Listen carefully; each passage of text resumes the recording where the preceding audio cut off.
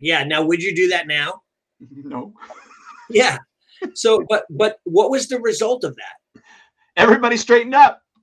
See, so I wonder why we fear, because I would much rather be known by the parents and the students as that serious, disciplined instructor versus like. For over 260 episodes, Dwayne Brummett and Ali Alberigo have been sharing how to take your martial arts school to the next level. Welcome to another edition of SchoolOwnerTalk.com. Now here's your host, Dwayne and Ali. Hello, Dwayne Brummett here with Ali Alberigo, SchoolOwnerTalk.com. Ali, great to be with you again, sir.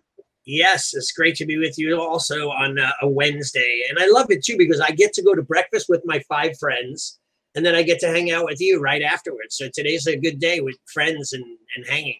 Yeah, I get my coffee and, we get our conversation. So Exactly. And today's a great topic, right, for conversation, because I get very wired up and fired up about this type of thing.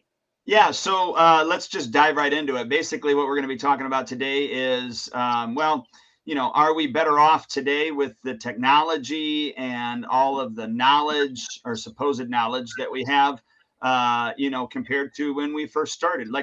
And so I guess to let the listeners know, what we're talking about is, obviously technology with the texting ability, the online platforms, the Facebook, all of the, opportunities on knowing how to, teach better, and just from A to Z, we're going to talk about as much as we can during this time frame. But how long ago did you start your school?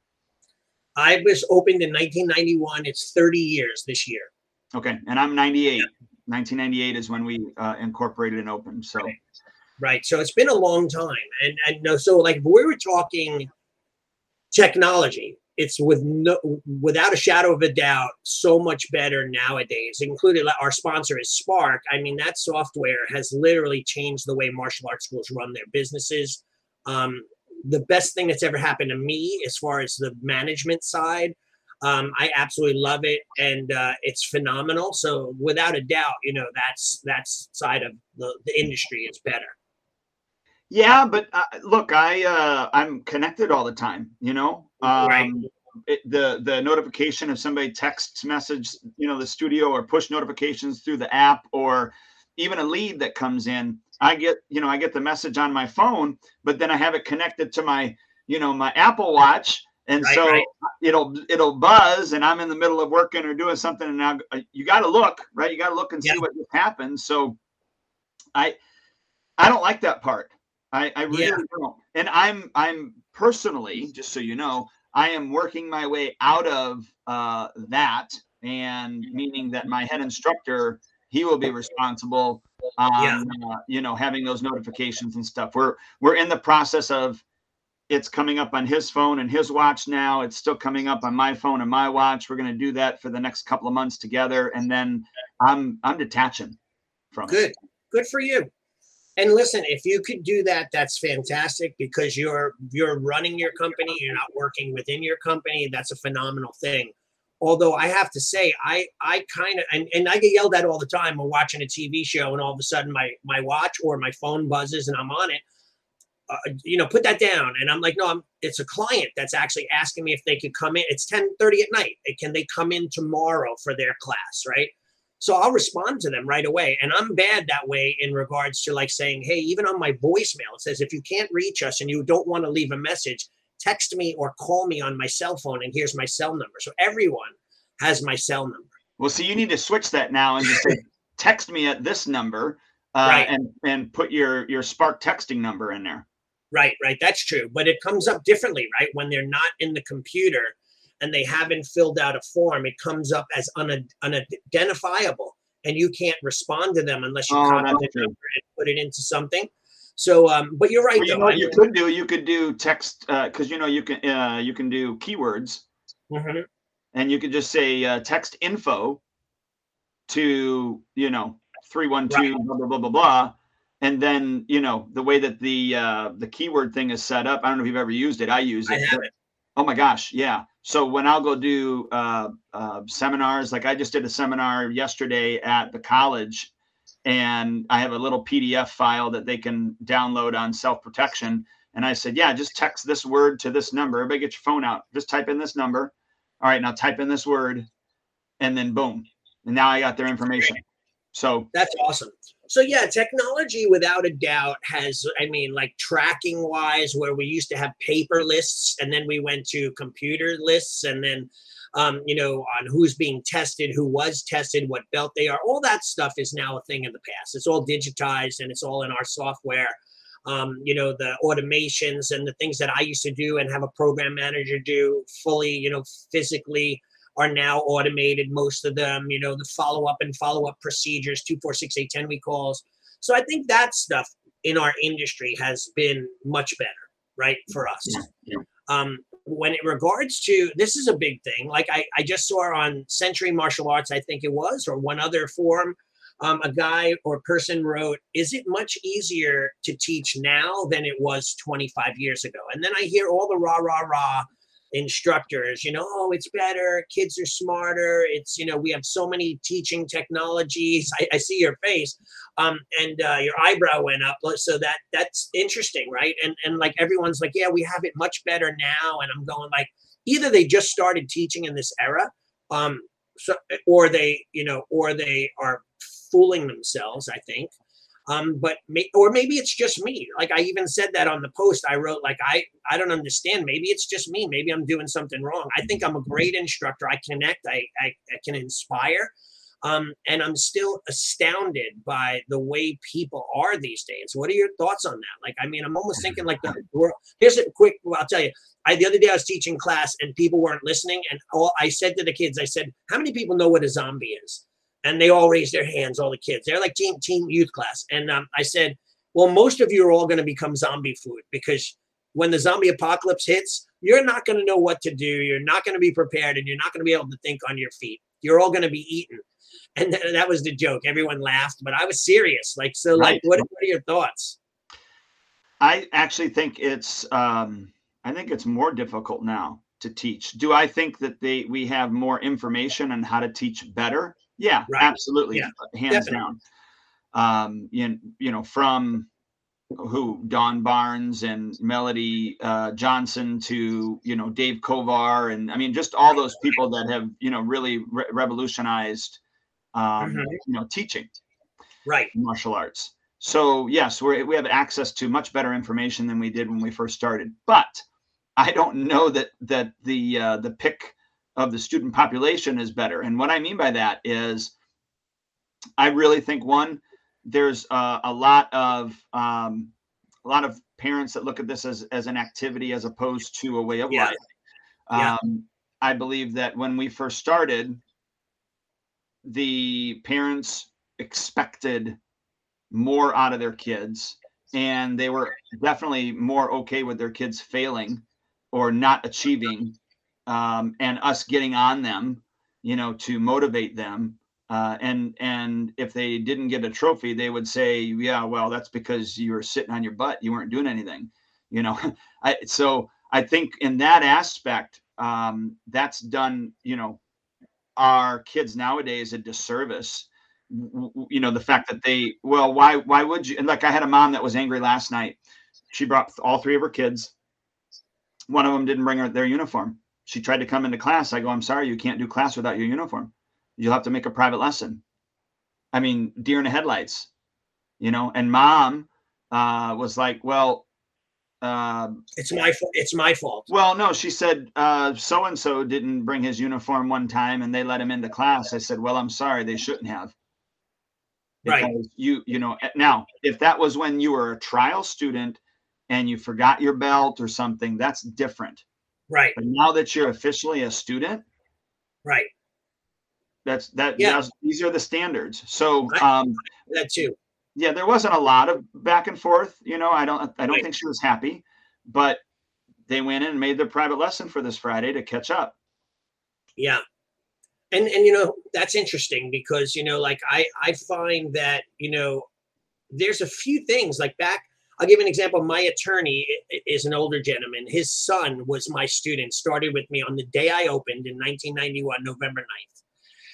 trained with me forever until he went away to college. Now he's my attorney now.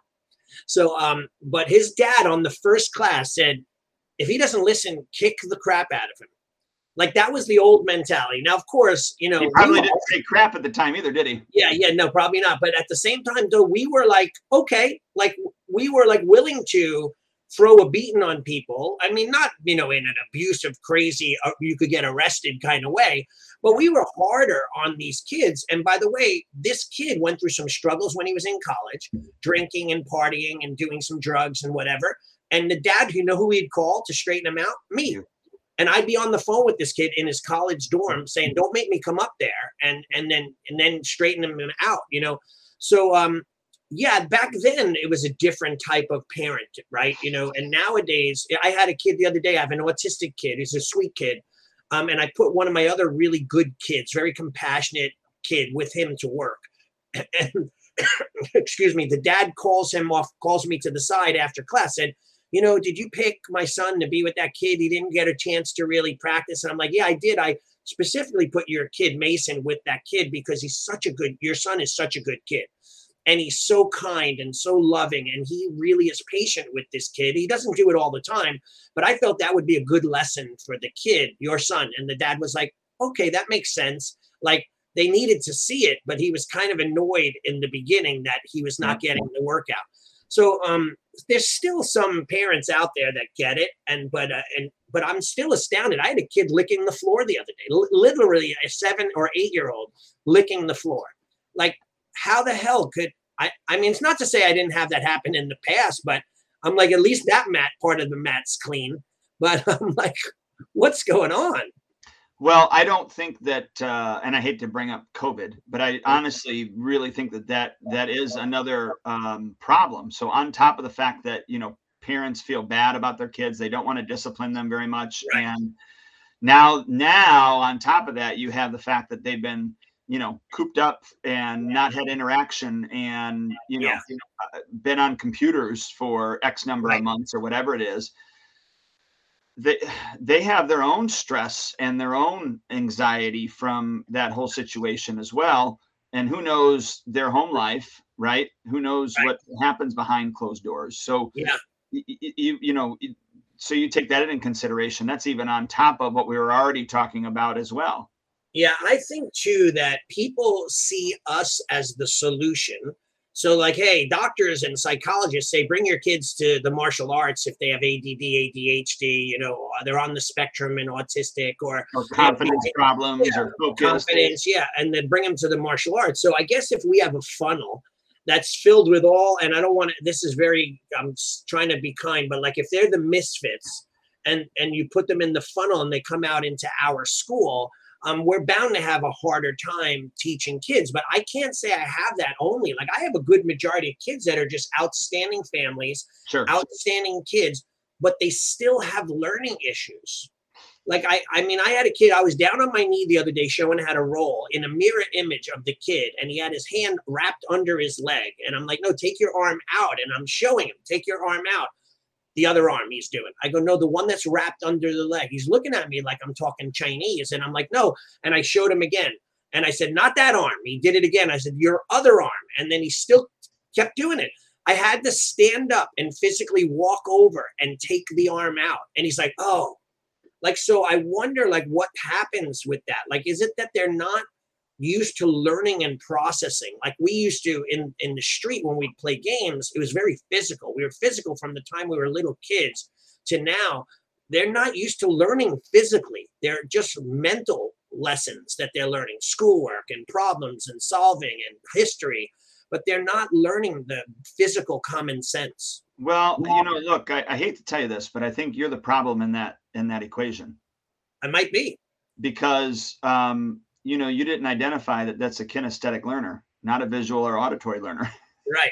Yeah. Well, I was but hey, listen, I did all three though. That's the problem, you know, but I understand exactly your joke and what you're saying, but I honestly I'm speaking it, I'm showing it, and I'm demonstrating it, right? So they get it, and then I had to come over and physically touch. Yeah, you know, and unfortunately, some students are marionettes. You know, you have to move them until they get it down. Yeah. So I wonder. So do you find it? Yeah, I do have that. I have some that are marionettes that I have to physically move and mold so that they can kind of feel how it goes. And Yeah. so that is one aspect of, and I don't know who was the one that, I learned that from first in this industry with regards to, the three different learning styles, audio, visual, and then kinesthetic. But I was in the beginning, frustrated that I had students. It's like, look, I showed you, I told you, why can't you do it? Right. And then I took on the mantra for myself that there are no students that can't learn. It's just I have to find out which way that they learn it best and teach it that way. Well, So then I have to be agile as an instructor. So then I guess the rah teachers that are on that post, they're following that concept. Like, we have to be better educated. We have to have better teaching skills. We're better teachers because of all this. However, even with that, I still find it more difficult to get people to learn. Like years ago, people would come to my school and they had a desire to learn. And if I showed them once the correct way, they practiced it. They might not have got it right, but they practiced it over and over again until they got it the way I wanted them to get it, because they knew that it was for their own benefit, right? Nowadays, I'll say, you got to lower your horse stance. You got to snap your punch. You can't bend your wrist when you punch, and they'll go, height sensei or height Shihan. Yes, sir.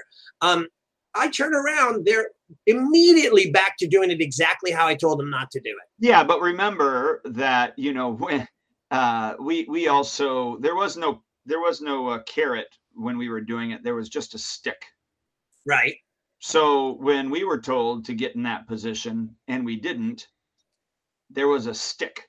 Okay. Like, you either were going to do it or you just weren't going to be a student there anymore. So you were made to do it or you just weren't going to be a student there anymore. And so there was some pressure, whether it was from like physical pressure from the instructor, because there was a stick that you were going to get hit with, hey, lower that stance, right? You know what I mean? Yeah. Or B, there was enough pressure, peer pressure, that everybody else was doing it and you weren't, that you didn't want to be the odd person out, like you would conform. Right. I don't know that we have that, and because just the opposite, I think, is more celebrated today. Being different is more celebrated today. Right. Not following the rules is more celebrated today. Not being respectful is more celebrated today. You see where I'm going with that, right? Yeah, I totally do. And I think that we as an industry are the last hope. I mean, and even sports teams are this way as well. Like the coaches, they're pretty simple. You don't practice, you don't get good grades, you don't show up, you don't work hard, you're on the bench or you're kicked off the team. Like my wife's niece is in college. She was on a dance team last year. This year she went back. They made her audition again to be on the team that she was already on. And then she got picked as an alternate. And then that person that she was an alternate for, she quit and then she got moved up. But I'm like, they make her work hard to hold her standard. So in life, though, I think that would be, we get much resistance from that from parents, almost to the fact, I think, as martial artists, we have golden handcuffs and we're like, hey, I don't want to make it too difficult because they might quit and then I'll lose a student and lose tuition and lose, whatever. So we're a little bit less likely to be as hard-nosed as we used to be when we were originally being like, hey, do it my way or get the heck out of here. Well, I remember one class when this was, I don't know, maybe 2.5 years into teaching into running my school, maybe even just 2 years. But anyhow, I remember specifically a class, there were almost 90% of the people were just not doing what they were supposed to be doing. Right. And I stopped the class and I looked at everybody and the parents were there. And I said, everybody go home. I said, we're done. It was like maybe 20 minutes into the class, to a 45-minute class. And they all looked at me. I said, none of you guys came here to work today. I said, so go home. And I said, if you decide to come back next class, you better work. If you don't want to work, don't come back next class. Right. I go, parents, please take your kids home. Yeah. Now, would you do that now? No. Yeah. So, but what was the result of that? Everybody straightened up. See, so I wonder why we fear because I would much rather be known by the parents and the students as that serious, disciplined instructor versus like, okay, I'm in the military, I'm a drill sergeant. I'm like, guys, if you want to wear whatever you want, and we're going to start around 9. You can show up whenever you feel like you do it. Like, you're never going to get the results from that you would if you're like, you be here at 7:30, it starts at 8, in your uniform, spit shine shoes, like snap to attention and not moving, right? And if not, you're going to run with a rucksack backpack with like 25 pounds of cement in it for the next 4 hours, right? Like, I'm amazed at how sometimes our expectations, when we lower them because we're trying to be, and this is what I hated about this post that was on the web.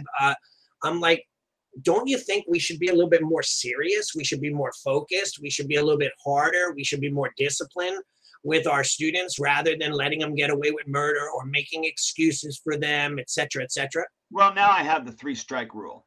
So I wouldn't send everybody home. I would just strike this person and sit them out or whatever. So it's not that I won't do certain things, but it's definitely different. And then, yeah, there was like 10% of that population on that night that, you know, they were affected by it when they should not have been, you know, sent home. But I sent everybody home. I was disgusted.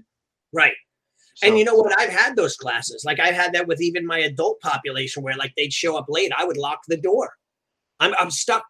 Sensei, I was stuck in traffic. Oh, you should leave earlier next time. I'd lower the blinds in their face. Like, I was a much different instructor at that time. Now people show up 15 minutes into class. Like, I'm sorry, traffic was bad. I'm like, oh, I'm just happy that you're here. It's great to see whoever, you know, like, is a different, more compassionate person I am nowadays. But at the same time, like, even for example, I'm a different instructor than my head instructor that teaches for me. Like, I'm very focused and disciplined and serious. And, you know, I joke and I have fun, but people know that there's a point they can't go beyond. Just the other day, just last night, I was so pissed, and I'm sure my instructor's so sick of it, because I'm at home on my computer watching the class, and I have a brown and black belt class. Now, these are people that know better, and they didn't even bow in the proper spots. They literally, we bow in the corners of our room and then wait to be bowed in by the instructor. They literally intentionally just walked across the floor without bowing and stood there. Now I'm watching them. They don't think that, because my instructor might have been in the restroom or in his office. Or talking to somebody or whatever. Yeah, these are all brown and black belts, or purple, brown, and black. And I'm like, one kid she has white socks on. We wear tabby boots, which is like a black. She's a brown belt. White socks, late, just chatting. They're not even lined up waiting. They're literally like facing different directions, pushing each other, hitting, and I'm watching it all on camera. And what I don't understand is why that doesn't happen with me. Well, I do understand, because they know that if I caught them doing that, and I'm always on top of them, like, I'm not wasting, or if I say, Sensei Dylan, bow them in, he gets them in line, right? Like, we're running a tight ship. But I guess if we let these things go, we literally let the inmates run the prison, so to speak. Yeah, but I also think that there's a level of respect that is not there anymore, like there used to be. Right. I just really do. You know what I mean? Yeah. But you know, when my instructor comes into town, especially my top people, they see how you're supposed to do what you like. You know, you don't eat until he eats. You know, I'm buying. Yeah. There's no way in the world that I'm gonna let my instructor buy. I mean, just all those small little things. You know what I'm saying? I do know what you're saying. I lived with a classical Japanese instructor, and like, I learned those protocols. Like, he would get up to go to the bathroom, and I would get up and follow him. And all the other guys would say, oh, there he is, Ali's brown nosing again. And then one time, Tanimura Sensei, my teacher, said to them, how come no one else gets up like Ali? And they said, oh, why? Why should we get up? You're going to the bathroom. He says, because he's there to protect me in case something happens. He said, what if something happened to me in the bathroom while all my head teachers are sitting here having fun? He goes, he's the only one that does what he's supposed to do. And now, by the way, now after that, everyone's fighting to follow him to the bathroom, because now they get it. And I'm no longer a brown nose. I'm a guy who knew something that they didn't know, because you're supposed to take care of your sensei, right? Yeah. So it's interesting. I have another funny thing too is, like, you know, with that. And by the way, I guess we could go on to other things in a minute, though. It's like, I wonder though, if because our expectations are lower, that the kids' performance is lower. Of course, we expect more, and they'll rise. Even if they don't rise to the top of that expectation, they'll be way higher than they were when we had no expectations. So, like, for example, I have a video on how to tie your belt. I did 3 different angles. I called it the Belt Tie Challenge. I put it up on the app. It's on YouTube. And I still have people, parents come in, they tie their kid's belt, and it literally looks like they were the Tasmanian devil spinning around, and they just threw the belt in the air and that belt wrapped around their body.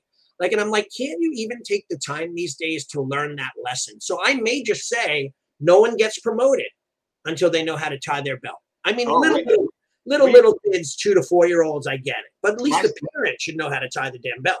Right. Well, my 7 and up, if you're 7 and up, you have to know how to tie your belt at white belt, or you can't be promoted to yellow. And I just had that discussion last night. That's awesome. We took 5 minutes to, run over actually about maybe 3 minutes to tie the belt, so we tied it three times. That's all we really had time to do, is tie it 3 times. And I said, look, you know who you are, because I've had to go over and help you. You need to go look on the app on how to tie your belt. Watch the video. Right. I said, we're going to keep practicing it in here, and I'll help you, but you're not going to earn your stripe in order to even go to your test if you don't know how to tie your belt. Yeah. And that's something that I also need, that I have to make sure that if my instructor is setting up promotions and doing testing, I'm going to say, do they know how to tie their belt? No, you can't test them. And that's the way it's going to be, because then you let that slide, and you told them they had to have it, and then they didn't have it, and you allowed it. Now everything else you tell them, the protocol, the rules, is out the window. Yep. So I mean, I'm at the point where, like, I understand the business side. We don't want to piss people off and push them away, but at the same time, they're learning a military art to learn how to do self-defense and discipline themselves. One of my students, Greg, just chimed in. He says, me as a student, waits till the instructor leaves at the end. Yeah, that's something that I taught him. Like, it was just him and I. And he would never go, bye, Shihan, and then drive away. He'd wait until I locked the door, came out, got in my car, and drive away, and he'd drive away with me. He wouldn't let me leave by myself. Same thing as going to the bathroom with my teacher. I'd make sure he was safe. They're making sure that I'm safe. Yep. So that's where it's very, very important. And he wrote, it's for the love of your instructor, of my instructor. So I think that that's a. Yeah. And I don't know, in as much as that, we're pissing people off. It's the fact that, yes, they might get pissed off, but are they pissed off at us? Yes, because they didn't follow the rules, and we're holding them to the standards that we're expecting. So the only person they can take it out on, and if they're not an honest person, is us. Right. And so I will go ahead and own that. Allow them to do that, because I will just point back to, well, this is what the curriculum said. This is what we've talked about in, class. Yeah. You signed the agreement that said that you're going to follow the rules of conduct. One of them is to wear your uniform to class. Otherwise, you can't come into class. Right. You forget your belt, you're going to get a strike. You know what I mean? Yeah. So, but you don't wear your whole uniform. I'm going to let you into class. No. Yeah, I've had that where recently I'm looking at this kid and I almost don't recognize them, because my mind is not making the mental connection, because they're in regular clothing and they're on the floor. And all my beginners in free trial memberships are in regular clothing, sweatpants, t-shirts, stretchies, whatever. I'm looking at this kid and I go, you're Paula, right? She's like, yeah. I go, you have a white belt. Where's your, oh, my uniform was in the wash. Mom said just to show up. I'm like, well, tell mom this is the last time that you ever come without your uniform, because you can't go backwards. I get it. If you're a beginner and you're showing up in regular clothing, that's okay. But you earned your uniform. You went from sweatpants to a uniform to a belt. Once you have that, you can't go back in time. I remember my teacher, Shian Vasquez. If you forgot your belt and we went to a tournament, he'd just send you home. He'd say, okay, you have no belt, go home. How are you going to compete? You're not going to borrow one. I don't have an extra black belt for you. Get the heck out of here. Yep. And I had a kid that was a student of mine who was always messing up and screwing up, and he'd come with me to tournaments, and we would have to iron our uniforms before every class with spray starch, so it was crisp and sharp. So he comes in this wrinkled uniform. My teacher said, you're not coming in the room like that. You sit on this bench. It was a hard wooden bench in a locker room. And he said, you iron that uniform with your butt. and I'm going to send someone in here every 15 minutes to see how it looks. And when it's ready, and he literally would sit there and slide back and forth on it. And then finally, my teacher said, okay, come on in. Like halfway through the tournament, he was in there for like 3 hours in front of more people than you can imagine coming in. And he's like, this is the way you're going to do it. And I'm telling you, he was one of those people who just wouldn't follow the rules. That's a lesson, right? Yeah. So what is it? Sensei Nemiroff said, I remember one of my teachers who would rip off your sleeve of your uniform if there was a little hole in it and then make you buy a whole new one. Yep, I've done that before. Ripped T-shirts, stuff like that, ripped uniforms. I'd be like, boom, I'd tear it open and go, yep, you need a new uniform. That's a great comment, though. It's true. So I was going to say, let's swing over to technology real quick and talk about, I think how soft it's made us. Right. And what I mean by that is, and I've fallen prey to this, is you remember, phone book ads, newspaper ads, radio ads, well before we had Facebook, Twitter, all those other things. Yeah.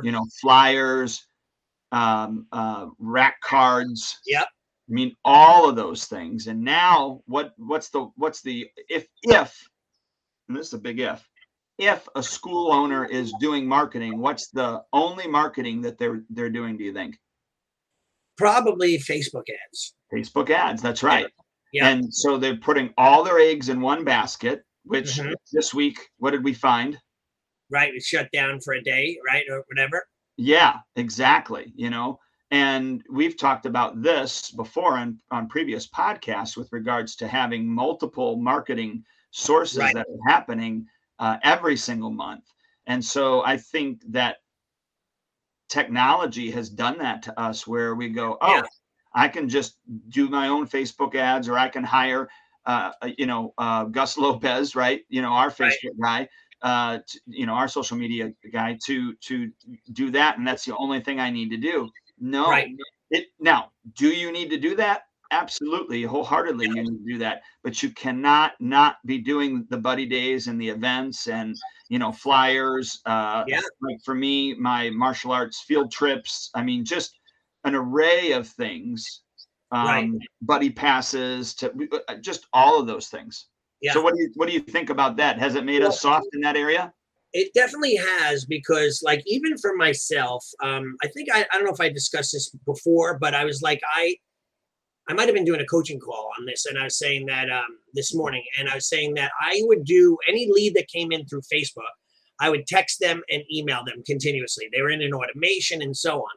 And then the ones that didn't respond, I really just couldn't get myself to make a phone call. So the other day I had my daughter I wrote her a script. Took her a few times to get it down, and then she was awesome and on target. And she started calling back people from 2019. And she signed up like 15 people for trial classes. These are people that are like, oh, well, that's right, I filled out a form, and they've gotten like 15 emails and text messages and me personally texting them, and they ignore it all. And I don't know if they ignore it because they don't recognize the number, so they delete it, or they just don't see it because it's not on their radar. So now she makes a call and they're like, yeah, we'd love to come in. I had 2 people come in. Today is Monday, 3 people from her calls, and they're all in our free month now. These are people that for me, would have been lost because I just never followed up. So yeah, technology is important. And by the way, Facebook ads are amazing. Every school is doing it because it's easy. You just run it, and you could check the matrix. You could see who clicked. It has performance matrix, click-through rates, all this stuff. But I have to tell you, I'm still killing it with my referral program. Like I have a mom that she's already sent me like 12 people, and out of them, like 4 or 5 of them have signed up already. So she gets a free year. She gets a free year in my program, right? So, and she's awesome. She wants to keep on going and I give her $50 for every referral she brings in that signs up. So she's like, this is great. Like, I just got to get a few of these a week to come in. And if they all pan out, I'm making like $150 a week. Right. And for me, that's the greatest thing ever. Like, she's out there. I need more flyers, Shiana. I'm going to hand them out at the bus stop. I'm going to go to the playground at the school. She gives them out to everybody. And so far, the people that she's brought in are amazing as well. They're all great students, and they're referring people. So yeah, you have to have a whole entire blend of different things that are out there for marketing.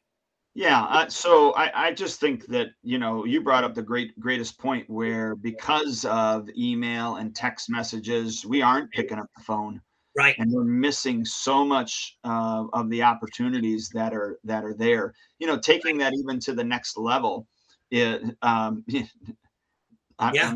I'm laughing because that's what your coaching company's Yeah. called. No pun intended. Right. Taking Yeah, it to the next level. is adding on to not only just the actual phone call, but we've done where you just do take your phone and shoot a video, you know what I Right. mean? And Right. then put it on a private, not private, but unlisted, you're on your YouTube unlisted, but then send them the link and say, hey, I just made you a short video.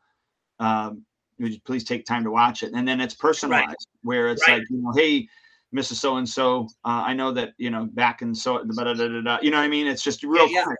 Yeah. Your kid came to the field trip, and you said that he had a good time, and before wasn't a good time to get started, and I just wanted to shoot a quick video, show you the studio where he had done his class, and and I was just hoping that we could get Johnny on a free 4 weeks. Plus, I want to send you uh, a free one of my books for free as well, 30 Right. days to getting your child higher self-esteem, and then just something like that where it's Yeah. just super super simple.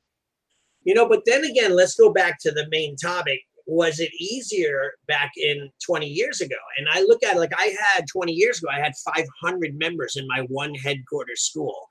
And I don't remember doing nearly as much as I'm doing now for retention and for follow up and follow through. Like I'd have people come in, I'd get 20, 30 calls in a day. People would show up to the class. Most of them that signed up to try the class, they'd show up to it. And I'd sign them up after one class, done, boom, sign them up. And they would train and they were like dedicated students. So I wonder though, is it that nowadays there's so much for people to choose from, so many martial arts schools. Like when I first opened my school in 1991, it was like around 94.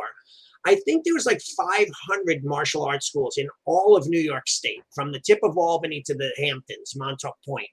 And now there's like 6,000, 5,000.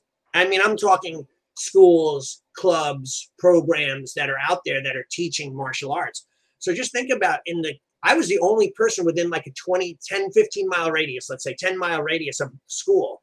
Now there's a school literally on every corner. When I am on Facebook and someone says, I'm looking for a school in East Islip, I get the notification, I send them my name, pop, pop, pop, pop, pop. 5 other school owners do the same thing. Or people recommend other schools. And so it's like now the competition is fierce as well. Yeah, so, I would agree. But I think the biggest thing is we're looked as an activity now and not a way of life. So, right. And I think that has the ability to just, it makes the population look or the amount, the quality of the student isn't as good as what we had before with regards to that. Well, we had a great interview last week with Master Herb Perez, right? And he's going to open up a very exclusive school charging $600 something a month. And you have to be put on a waiting list and be approved to be in his school. Well, you got to prepay for the whole year. Yeah, exactly. And then he was saying too, that he would also decide after the year if they lived up to the performance matrix that he puts in place, or else he won't renew them either. So that's kind of like that private school, Harvard, Yale kind of mentality, right? Where Sounds people are like, it? Yeah, it's fighting to get into that school, right? So is there anything wrong with that kind of mindset? Now, a lot of people are having a hard enough time just getting normal, average, everyday, everyone through the door. But how can you get that? How do you get it where you could be that choosy and select your group of people, right? That's important. That's another question. What do you think? I have thought about that for years. My thing was, I remember Dan Kennedy talking about a dentist that switched his practice to a referral only. So you could only get in there if you were referred by a current client of the dentist. And Wow. they literally Okay. would lock the door and you couldn't come in. It's not like you could even come in and check the place out. Like there Right. was a doorbell, you'd have to announce who you are, Hmm. and if you were on the list, then you could come in. I mean, it was, Right. and I believe it was in Australia that this dentist, did this. And I just thought, oh my gosh, does that not sound phenomenal?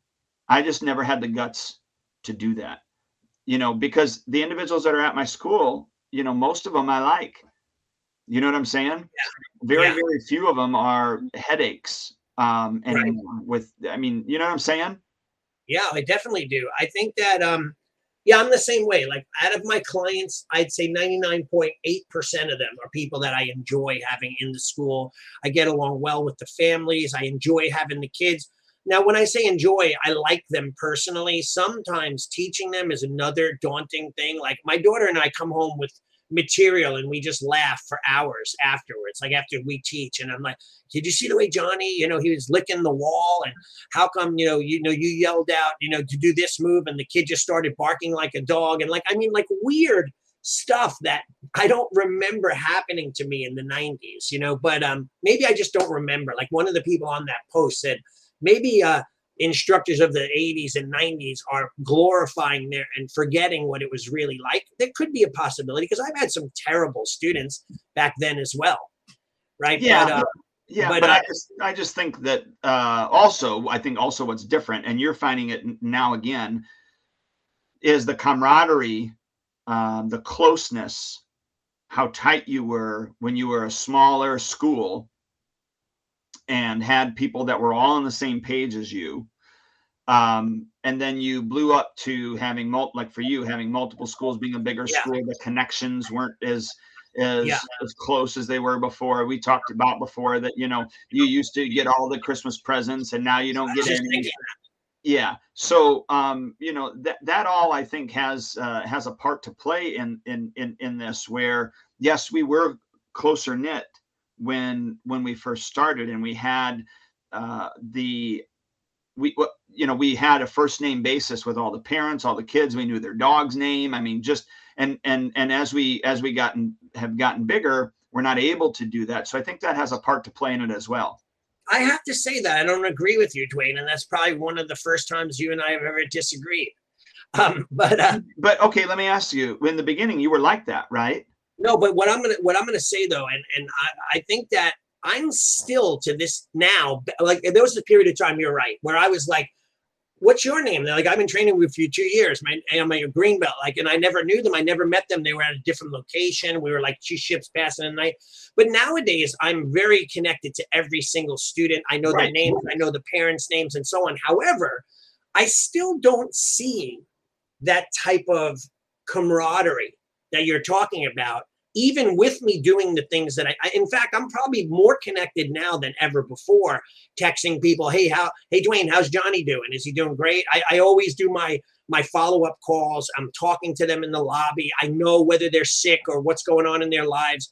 But I don't know if people in general look at us the way they used to look at us. They don't revere that sensei as this mystical, magical, dangerous person like they used to. Like I had a woman brought her two kids. Check this out. First time I ever met her, brings two kids into class yesterday, went Monday. And while her kids are in class, she comes to me to the desk and she says, if you want, I could teach you self-defense. And I'm like, what do you think we do here? Like, why would you think that I don't know self-defense and you're going to come in and teach me? Like, you don't even know my history or anything. I could be the deadliest guy in the world. Do you just assume that? Like, people are odd. And I wonder, though, is it how we teach people to act, how we let them act? Is it just in general, the society? What do you think? Well, you say now you're more connected than ever. I think connection is a two-way street. So you might Right. be sending more emails, more text messages, maybe more phone calls, whatever, Right. to the individuals. But the amount of communication that's going out doesn't equal necessarily connection if it's not being reciprocated. Right. You know where I'm going with that? Yeah, I do. But I get it 100%. Just because I'm yelling in a bullhorn doesn't mean that everyone's listening, right? But I feel like I speak to these people back and forth, and maybe it's over text messaging. We're talking about how's Johnny liking class? Oh, he's loving it. I'm so proud of him. He did a great kick. He did like I'm doing that with a good majority of the people. And still I wonder, like, I'll wait to see my Christmas present list this year. I mean, last year, my Christmas presents went up a bit and I got more Christmas cards than ever before. But back in 1994, every time I set my Christmas tree up, that tree is filled with 92, 93, 94 Best Sensei Awards, Christmas trees with karate guys on it, like all gifts from my students. And nowadays I'm lucky if I get a Merry Christmas, have a great Christmas break, that kind of thing. So I'm changing it a little over the years, but I wonder. Sure. Yeah, I also think that for me, I got those because I needed them. You got them because you needed them? I don't know what that means. I think part of the reason that I got those was obviously the connection that I had, but I also needed those things from my students. I'm in a different position in my life now that I don't feel like I need those things from my students. And so I think that, not to get all woo woo on you, but I'm not putting that vibe out either, that I need, that I need that type of acknowledgement. But I definitely put that vibe out before. I never said anything, hey, you guys got to buy me a Christmas gift. But I just think because of what I think what I needed at that time was part of that acknowledgement that some of it came in a Christmas gift form. Do you kind of see what I'm saying? I totally do. And I don't need it either. Like if I don't get those presents, I'm not devastated. But I think though, do you think that we should be more expectant of the actions? Like we should teach the protocol to the students that they should do those things so that they get the lesson on how to treat your sensei or how to treat your mentor or how to like, because kids will do that in school. Like they'll bring their school teachers Christmas presents and then they don't bring their sensei Christmas presents, right? Or you know what I mean? So I think like I had a family, they were I think Sikh, the religion was Sikh. So I think they're from India. And every Saturday morning, the father would bring my head instructor and myself breakfast. And even though that I couldn't eat it, I'm a vegan, he'd bring it to me anyway. And he says, this is for you, sensei. I know you can't eat it, but I want to get it for you. And you could maybe give it to someone else, but it's for me to you. Like his culture would be to revere and respect and bring gifts to their senseis. And that was the way it was when I traveled to Japan. Don't ever think of going to Japan. I'd always text sensei. And I got to a point where I'd say, sensei, do you need anything? So I want to bring you a present. He'd go, yeah, my son, he wants a pair of Nike Air shoes, $100, $120. My wife likes, and he'd like fill them up with gifts. And I'd be bringing him a gift, his kids a gift, his daughter a gift, his wife a gift. But that was my way of showing that I loved him and cared for him, just to say, hey, thank you for taking me in and teaching me again. Right. So do we shortchange our students by being humble enough to not do that? Do you not, the people at church when they fake putting money in the in the basket and they do this with their hand and then they move it on and you're like, there's still $0. You put your hand in there and it's empty still. 40 people, right, have done that, right? And going like, not one of you've donated. Like my teacher used to be at a point, I won't mention one of my teachers where he was broke and they'd pass around a brown paper bag in the locker room so he could get dinner. And I'd be the one to bring him the bag. And at the end, everyone's like in their pockets, putting their hands in the bag. At the end, I'd open it up. It would be empty. And then I'm like, now my teacher's not going to eat. So I would go in and I'd put in $50, $60 in the bag of my own heart. And at the time, I wasn't wealthy in any way, shape, or form. But so the guy could go to dinner, my sensei. But all these other people were faking their way through it. So is it wrong for us to teach them to be more, does that make sense? It makes perfect sense. Yeah. No, I don't think no, I don't disagree with that. I just think it needs to be presented in a way that, doesn't sound self-serving. But now that I'm in a position that I'm in, I think it can be done in a way where I can say, look, this month we're talking about gratitude, maybe Right. with regards to November. And, Right. one of the ways that you should demonstrate your attitude of gratitude is, through heartfelt messages, Right. gifts, acts of kindness. And Yeah. so, one of the things that you can do is, pick individuals in your life, whether it's your martial arts teachers, your teacher at school, to your parents or whatever, or Right. maybe some other mentor in your life. And I think it's important that you demonstrate your attitude of gratitude to them. And so I Yeah. don't know how you're going to do it, but I think we all need to do that.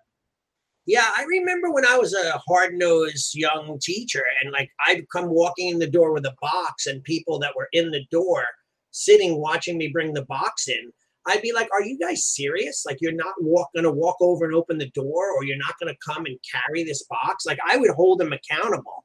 And then I guess in their mind, they're like, "Oh, look at him, tell him." And I've got people that thought I was being egotistical. Even a parent, not until a long time, a year ago, he quit my school, or actually I didn't renew him because he was trying to change my contract. And he said, "Oh, you're so egotistical and you're this and you're that." I said, "Well, that's your opinion. I'm just trying to teach you the real martial arts and the way martial arts should be done. You could call it ego, because I don't care about your coffee mug that you give me on Christmas. I'm going to probably donate it anyway. But at the same time, it's not the gift, it's the gesture. And that's where we have to teach the students and the families, to be honest, on how to act. And I think that's missing in our martial art world, because we're afraid we're going to come off as disingenuous or egotistical or wanting things that we don't really care about. I'm not asking them to buy me all chip in and buy me a Ferrari, Right. right? But I'm saying like people should know that this is the way you act within, and maybe not in a culture of some martial arts schools. Maybe that's not the way you act. Maybe not, that's not what they expect or what they want. But I know certainly in my schools, the discipline of my art, that's part of it. Yeah, no, agreed. And I just, I think part of it is the society nowadays. Yeah. I think, yes, we're not preaching it, along with that. So I think you're right. I think technology, to kind of wrap up what we're talking about, I think technology has helped us greatly. Yeah. Yeah. It's made our lives easier in some aspects. I think it's also made communication more difficult in some aspects as well. Yeah. With regards to connection. Mhm. So I think there's some give and take with those things. I do think that it's important to utilize the technology, but not let the technology, overcome you. As you know, I check my email 2 times a day, and that's it. And I'll respond to emails a couple of times a day, and that's it. I'm very selective. Like even on Sundays, I usually take my Apple Watch off. I'll put my phone down as much as I possibly can. Like, so for instance, I had a lady message me on Facebook about, our health and wellness program, who I've already done a health assessment with. And she knew that Sunday was the last day to get the $100 health scholarship. Well, it was, I don't know, probably 9:00 that I picked up my phone and saw 9:00 at night. I picked up my phone and saw that there was a Facebook message, because it was, on the list of messages. And so I texted her real quick and I said, "Are you still awake?" She said, "Yes." I said, "Can I call you right now?" She said, "Yes." I said, "Because the order had to be processed by 10:00. Well, she's lucky I even saw that. Right.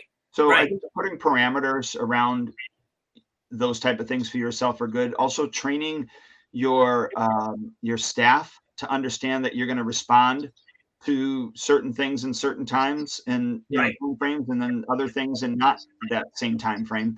But then also your clients, you need to educate them on how you're going to respond. Yes, texting is available all the time, but it doesn't mean that we're going to respond to you all the time. Same thing with the push notification through our app, through Spark. Right. So I think if you allow them to understand the expectations, Right. what's going on, that's going to definitely help, the relationship. Yeah, and Rick Kellerman, who he's my good buddy, and we just went out to breakfast this morning. Um, he wrote, we need to stress older brother, sister, teacher, teach younger brother, sister protocols, right? Like the senpai kohai in Japanese, or the senior and the junior. And not only will it bring back the respect, it will make the school itself more cohesive. And I agree with that comment. And I think that that's important. Like, for example, the other day when I talked about my kids not even bowing properly, there should have been one of them there that stood up and said, this is not how you act.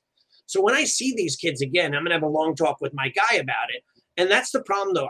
I seem to try to have a long talk with my guy about stuff to educate him so that when he eventually has the school and I'm retired, he won't have these issues and he'll know how to handle them. But he tends to not think that he's a younger guy in his 30s. So he doesn't tend to see the value in this stuff that I do, like how bad that was that happened, that they just broke down and didn't respect the school and all that stuff. So I'm trying to teach them the reason why I've been open for 30 years is because I've had this formatted kind of protocol and the way we teach for all these years. That's why I've stayed open and hadn't really adapted and changed my art form and changed what I do and how I present it. It's been the same all along.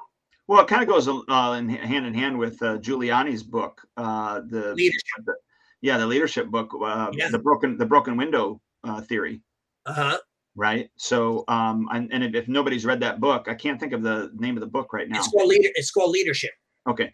But his broken window theory is the fact that, and that's how he cleaned up New York, was if there was graffiti, if there was a broken window, they got on that right away, and they put they nipped everything in the bud, which just made everything else so much better because it allowed to not.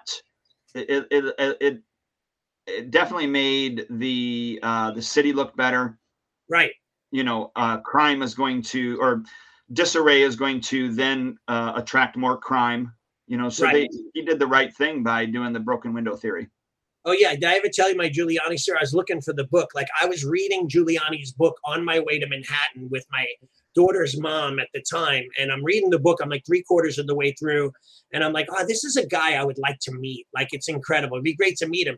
So then we get off the train. I throw the book in my backpack, and we went shopping. We're in Macy's, and I take a corner around the wall, and literally, boom, Giuliani and I bump into each other nose to nose and bounce back. Oh, I'm so sorry. I'm like, oh my God, Mayor Giuliani. So I grab my backpack to take it off, and like these huge security guards, like 4 of them are on me, and like quick like that. And I'm like, you guys are good. I just have a book. Can you autograph it? And he said, yeah. He takes a magic marker out. He autographs my book. I'm like, I was just reading it, and I literally just said I wanted to meet you, and I bumped into you face to face. That shows the power of intention, right? Yes. Well, that's what I'm saying. Oh my God, so incredible. And I go, can I take a picture? He's like, no. And then they like walked away. But that was a phenomenal book. I just watched a video yesterday where these kids, I'm not sure if they were in the United States or another country, like 7 of them are on motocross bicycles going through a supermarket, riding their bikes, kicking people's carts over, punching people as they walk past, and getting away with it, riding wheelies, and they're filming it. And you know why? There's no consequences. They don't. If they had some, like in the day, if I tried that when I was a kid, some guy would have cold cocked me and knocked me out and dragged me to the ground and waited for the cops, and they would have arrested me, took me to my house. Nowadays, they could do whatever they want. When you got home, your dad would have done the same thing. Absolutely. Yeah, without a doubt. And that's why there's no repercussions whatsoever. Like, people literally allowed to steal up to $900 worth of stuff in stores and they can't get arrested. Well, last month with TikTok, what the TikTok challenge was, is they were supposed to go into bathrooms in the schools and tear the bathrooms apart. I didn't see that. Yeah. And this month it's slap a teacher on the rear end. Wow. That's the TikTok challenges. So these are the kids, and you got 7, 6, 5-year-olds watching these TikToks. Like, parents are nuts letting their kids watch this crap. Well, they said that TikTok is one of the largest gateways into pornography, because people are putting up, I watch it, I'm on it, I'm going, wow, that girl's beautiful and she's dancing and everything. But then they lead you down a path, you click on the link, and now you're on a porn site. And kids are doing that all the time. So it's a shame. But I think we're the solution, though. If parents get the world sucks and the way it's going, maybe not all of them do. the majority of the ones that do should stick with our school and then really work hard to make sure that they listen and they learn discipline and learn to act, respectfully, et cetera, et cetera. So what I'm hearing you say is technology is good. Yeah, I love it. We are the last stand for society, which we did do a podcast on that. If you go to schoolownertalk.com, and I think if you just type in last stand, I think it's going to come up. Okay. I think I'm almost positive, but you can find it on there. But and then look, we've got to make sure that we say what we mean and we mean what we say, because we are the example for those individuals. Yes, we are. Yeah, absolutely, Dwayne. Always awesome talking to you. I had a great call, and can't wait till next week. All right, sounds good. All right, have a great day, sir. All right, awesome. Everybody, don't forget to check us out on iTunes and recommend your friends. And check out we're on episode 297 right now. Mm-hmm. We're knocking the door on 300, man. Yeah, I think when we hit 300, I'm going to give away a bunch of my products for free, and for like the first 10 or 15 listeners. So sounds like a plan. All right, awesome. Have a great day. All right, you too. Bye. Thanks for joining us for another episode of Martial Arts School Owner Talk Podcast. This would not be possible if it weren't for the support of our amazing sponsors. Please check out EliteInsights.com for all your website needs. LeadHunterMedia.com, your online digital marketer and content provider. Academy Kings BJJ Growth Consulting and Management at GrowMyAcademy.com. SparkMembership.com, the best darn software for school owner manager on the planet. GetKarateStudents.com, a martial arts growth consulting company for all your school systems. We will see you next time.